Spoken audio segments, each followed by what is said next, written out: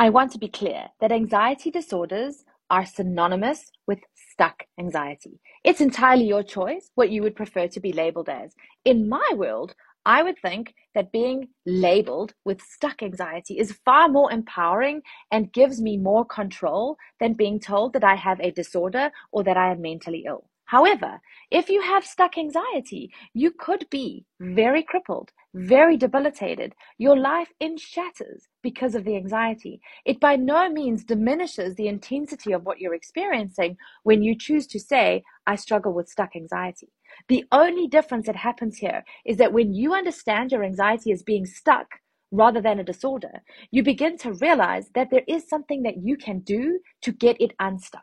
And that is the truth about it. Because stuck anxiety, or an anxiety disorder, if that's what you'd prefer to call it, is really when you are anxious about being anxious. And that anxiety about anxiety is what ruins lives. Because we become so anxious about having another panic attack or about feeling anxious that we stop doing things. Stop driving, stop going to the supermarket, stop planning holidays, stop planning events or hanging out with friends, and our lives become smaller and smaller and smaller so that the only thing that we can see is the anxiety.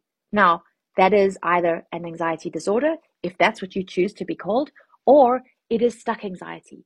Nonetheless, you can get it unstuck. What you need to do is change your response to the anxiety so that you are no longer afraid and anxious of it, but that you are now confident in your ability to experience anxiety and know that it will pass.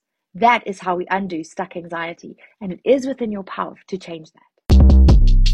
Shortcast Club